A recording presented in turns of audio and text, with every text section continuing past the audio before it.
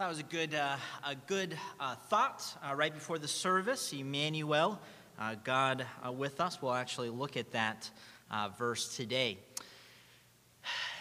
As I start off, I do want to just share a fun story with you as we think about the Christmas time.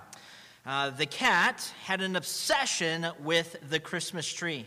The entire holiday season, it was a miserable job to keep the cat out of the tree.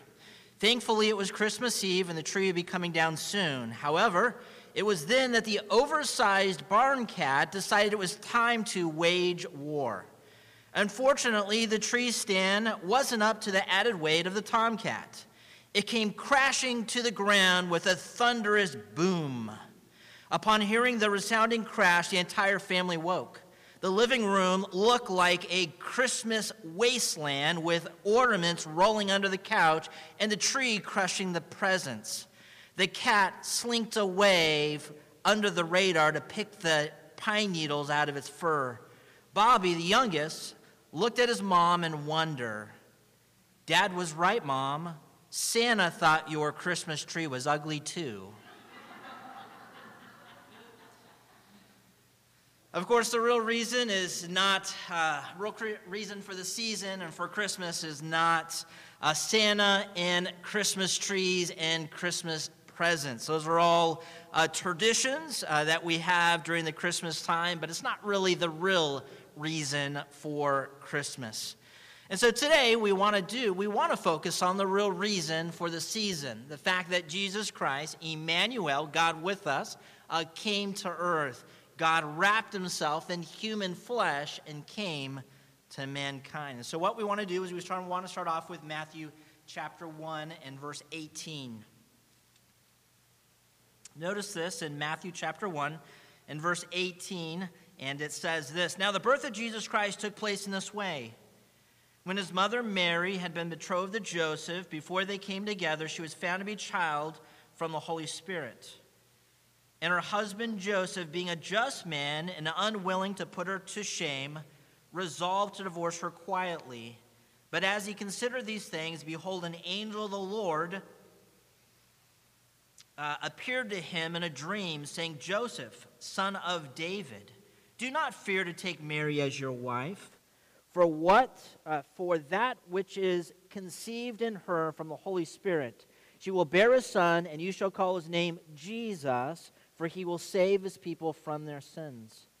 And this took place to fulfill what the Lord had spoken by the prophet. 'Behold, the virgin shall conceive and bear a son, and they shall call his name Emmanuel,'" which means God with us. Let's stop there.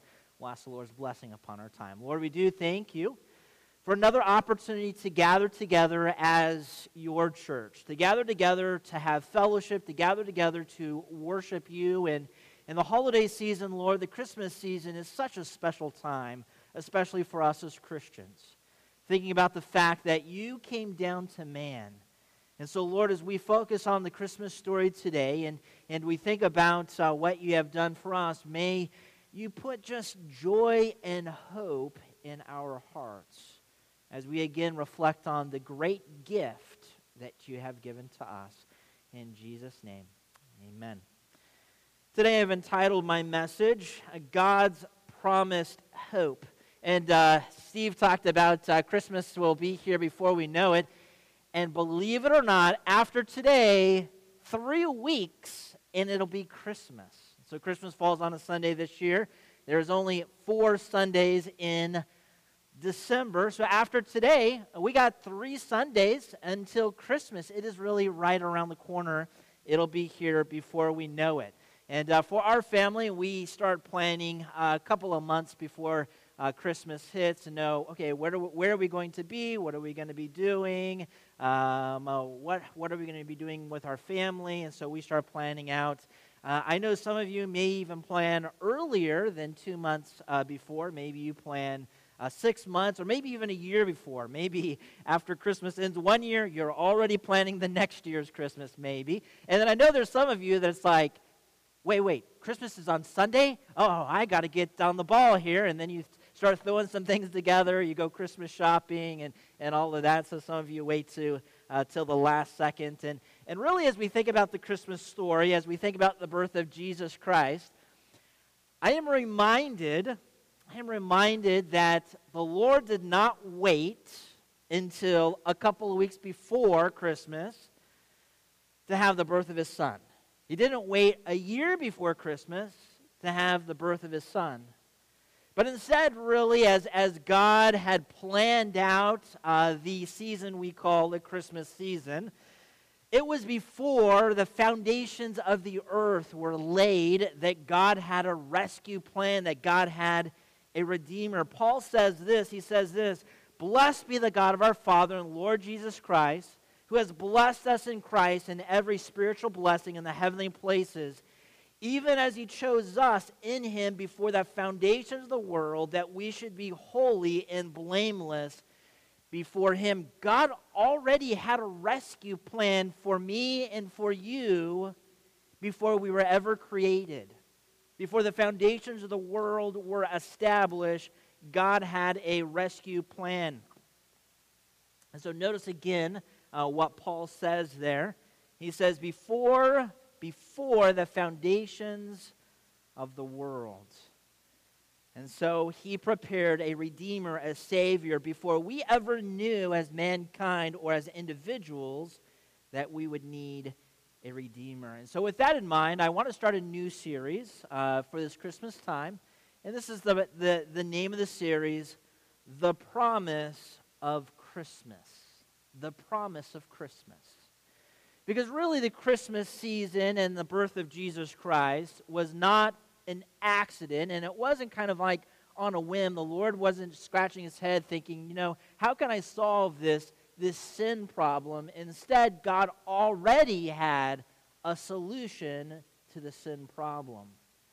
And so when we look at the Old Testament, when we look at the New Testament, as a matter of fact, even what we just focused on this morning with the special music and what I read for us is a quote from the Old Testament. That behold, the virgin shall conceive and bear a son, and they shall call his name Emmanuel. That is something that was prophesied in the Old Testament that came about in the New Testament. God already had a plan in place. And so what we're going to be looking over the next couple of weeks is we're going to be looking at a New Testament, a Christmas, part of the Christmas story. And then we're going to go back to the Old Testament and say, okay, did God promise that? And then we're going to look forward back to the New Testament. We're going to say, God fulfilled that. And so oftentimes, as I've focused over the years, I've focused on the Christmas story, or I've focused simply on the Christmas story, or I've focused on maybe the gospel accounts of the Christmas story, or the characters of the Christmas story. But this year, I want to focus on the promises of the Christmas story. What was revealed to us in the Old Testament that was completed during that Christmas story, that birth of Jesus Christ. And for that, I wanted to start with hope. And so that's the title of my message. The title of my message is God's Promised Hope. And really, from the very beginning and throughout the Old Testament into the New Testament, we see kind of this repeated theme that there was, even though mankind was kind of in a hopeless state, God had hope prepared for mankind. And so what we want to do is we want to go back. We want to see mankind's state prior to Christmas. And so flip back to Genesis chapter 3. Genesis chapter 3 this morning. I want to focus on Genesis chapter 3 and think about where we were prior to the Christmas story and really where we are if the Christmas story never happened. Because really, we would be without hope. But because of the Christmas story, we have hope. So look at verse 1. This is Genesis 3:1, and it says this. Now the serpent was more crafty than any other beast of the field, and the Lord God had made. And he said to the woman, did God actually say, you shall not eat of the tree in the garden? All right, verse number 1 tells us that that when Satan chose kind of his instrument to be able to tempt Eve, he chose something that was crafty, it was tricky, it was kind of like a con artist. And so something that was wise, was smart, that could trick Adam and Eve. And so really, as the serpent tempted Adam and Eve, he did this. He tempted Adam and Eve to think about thinking independently from God's commands and God's promises. And so we see this throughout what his temptation is to Eve as he's speaking to Eve. And so look at verse 4. And he says this, "You will not surely die." And so first of all, the serpent says, "Oh, God's lying to you.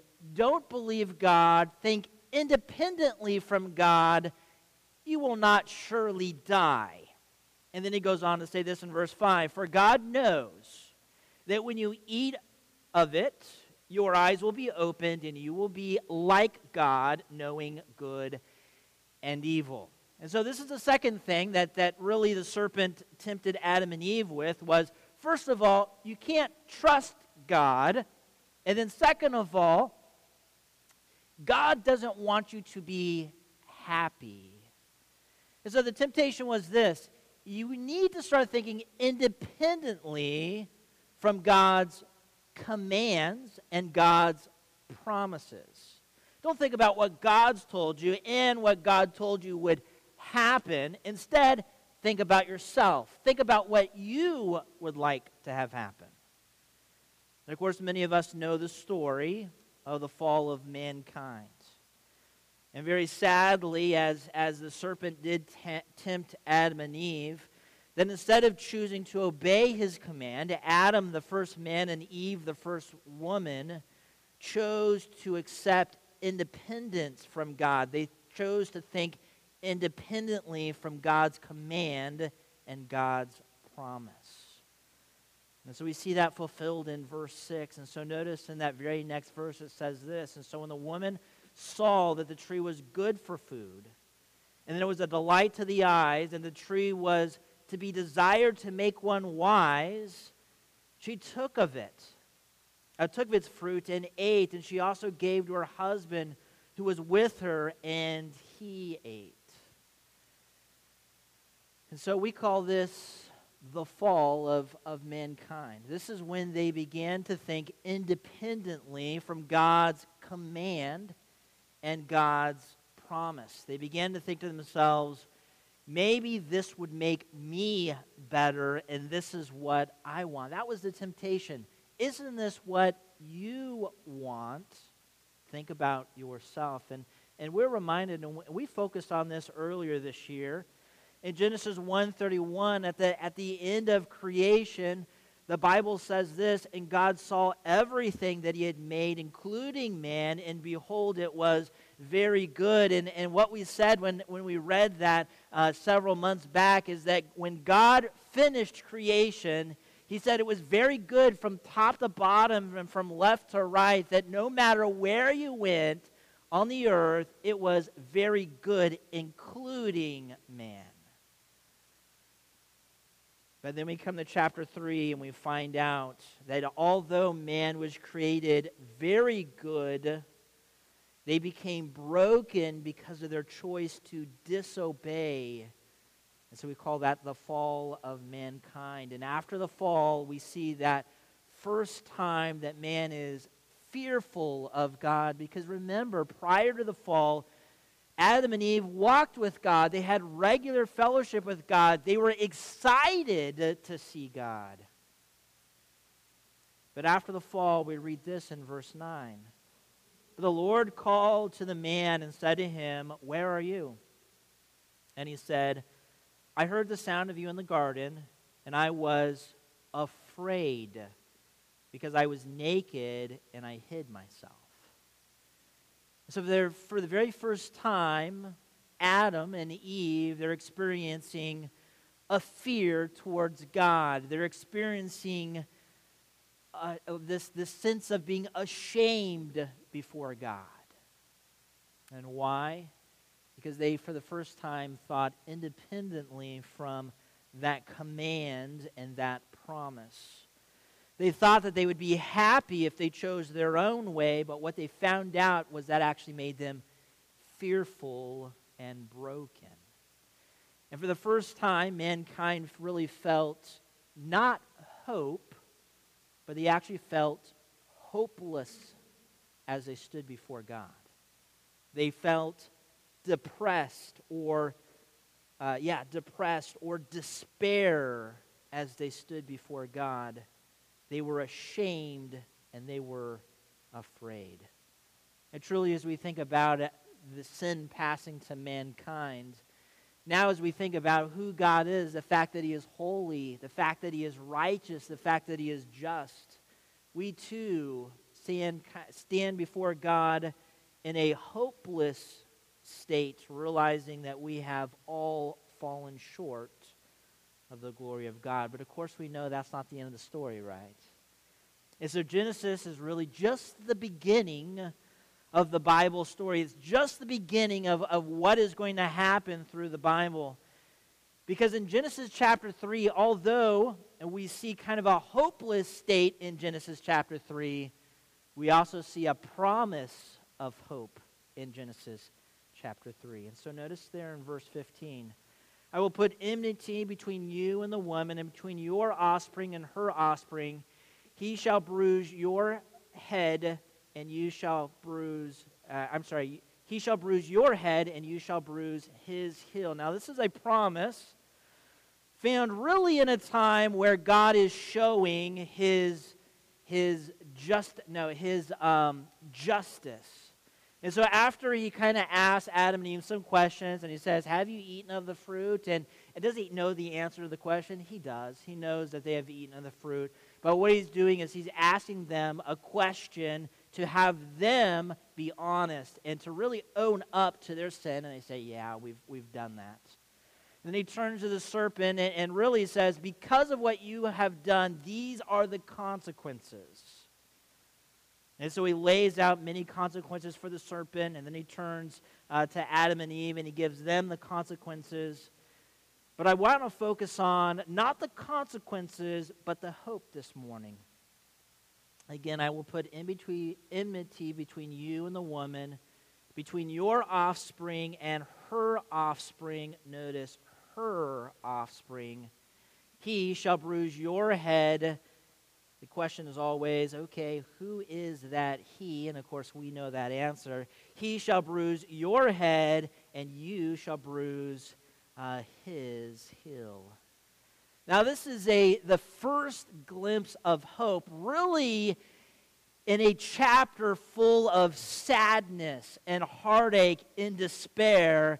There is this light of hope, this glimmer of hope, and this is the hope that God gives.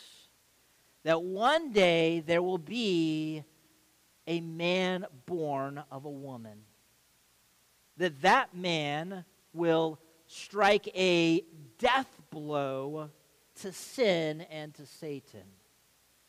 That death blow will cause pain and suffering, that you shall bruise his heel, but he will come back to life. He will have victory over death. This will not be a final blow. There's a story of a rancher, and that rancher jumped out of the truck to open up that pasture gate. And as he jumped out, all of a sudden he began to hear a rattlesnake in the grass there. And so he stood very still, looking around in the grass to see if he could spot that rattlesnake. And he began to feel the rattlesnake moving underneath his boot. And so he had a couple of choices. He had a choice of, okay, I could jump out of the way and potentially get out of the range of the rattlesnake and potentially save my life.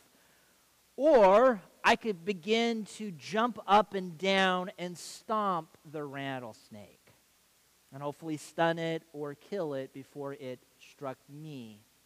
And so this young man, he wasn't in California, I believe he was in Texas. He began to jump up and down, and he did kill that snake. And so as we think about that illustration, that young man it dealt a death blow to that snake. And that is the illustration that we get here in Genesis chapter 3. That one day there would be a man born that would give a death blow to Satan and to sin, and that man was Jesus Christ. So that takes us back to where we find ourselves here in our opening text, Matthew 1:21. So flip back in your Bible, go back to Matthew chapter 1. Matthew chapter 1.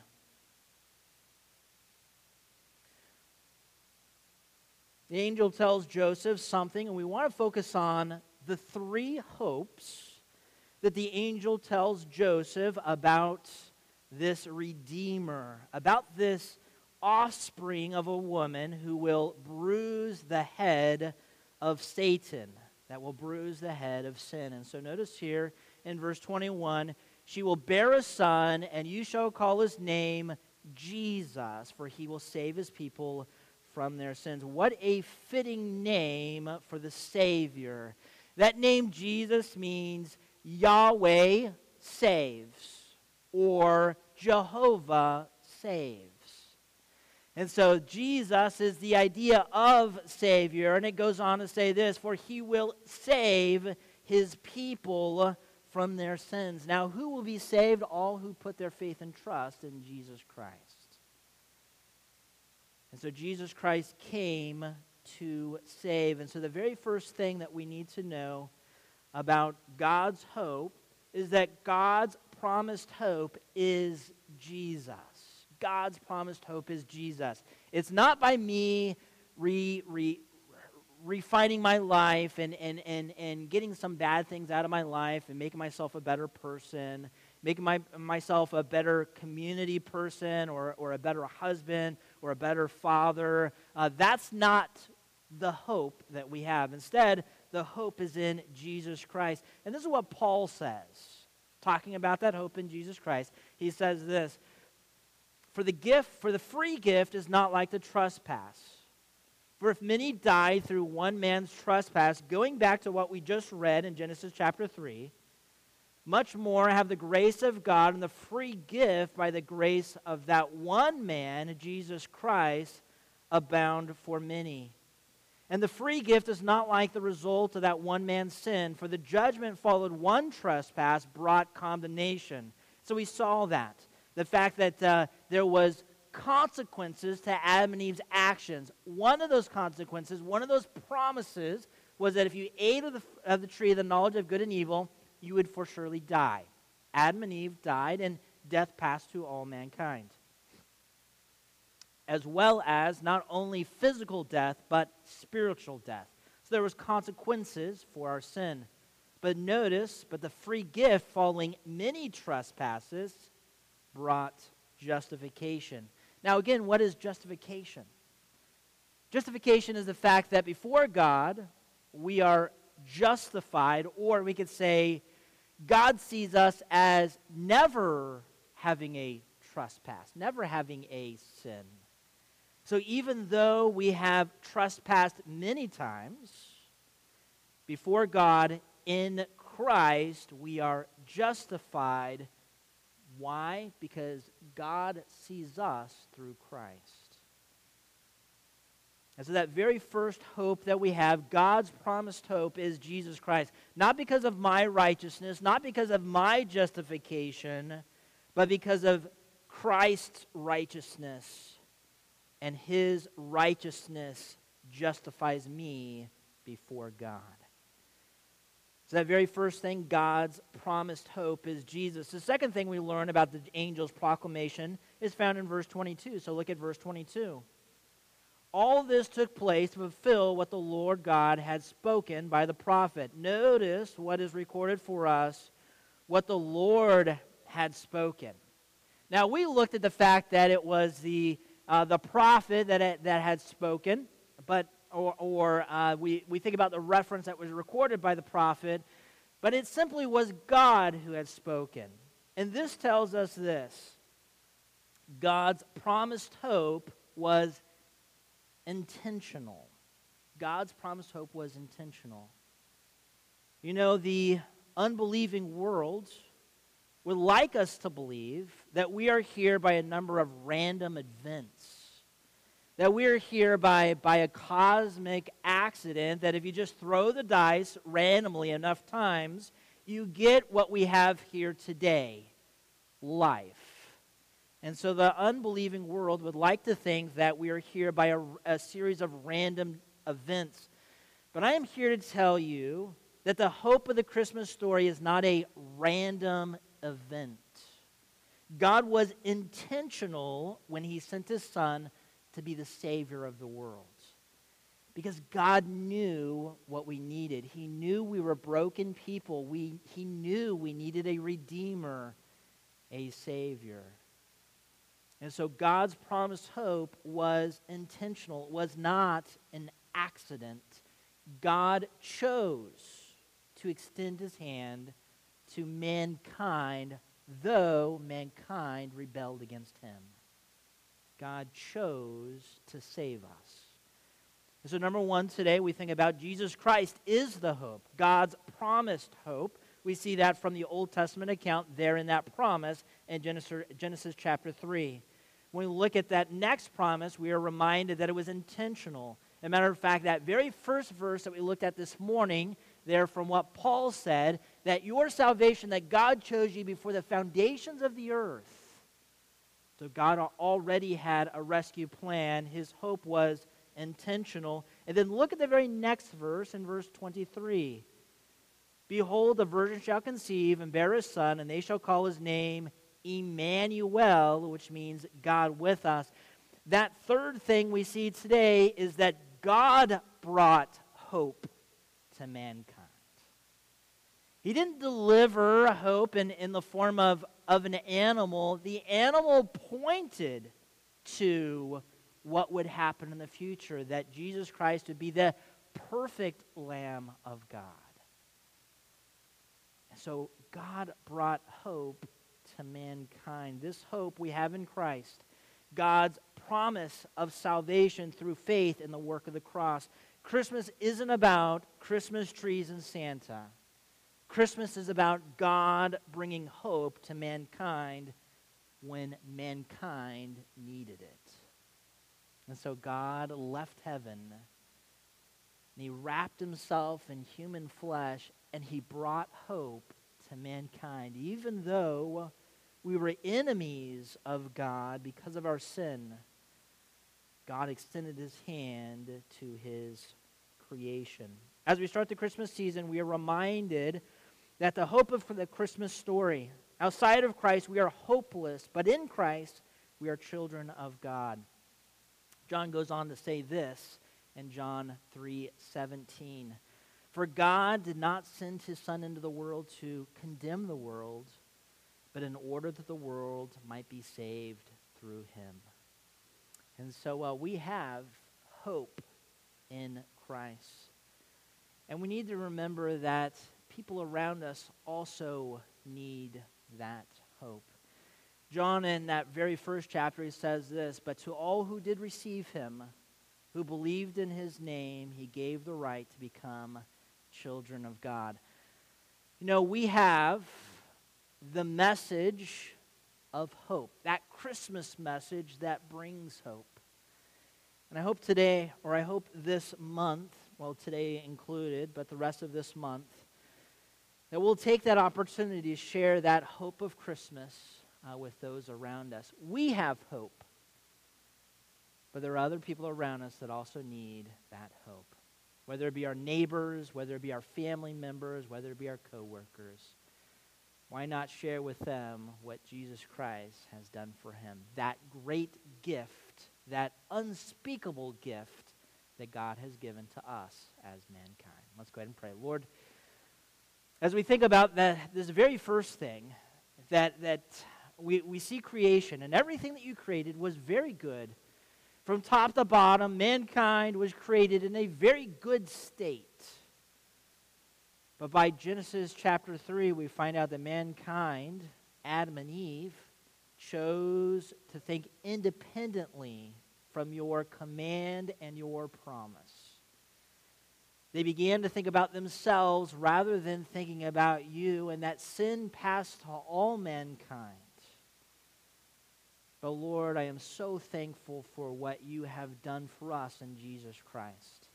That even though we have trespassed many times, that we are justified because of Christ, that he is our hope, he is our Savior, he is our Redeemer.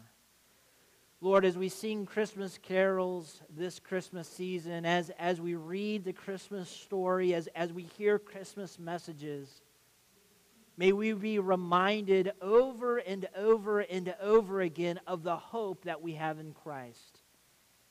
May we remember the real reason for the season, the fact that Jesus Christ came to give us hope.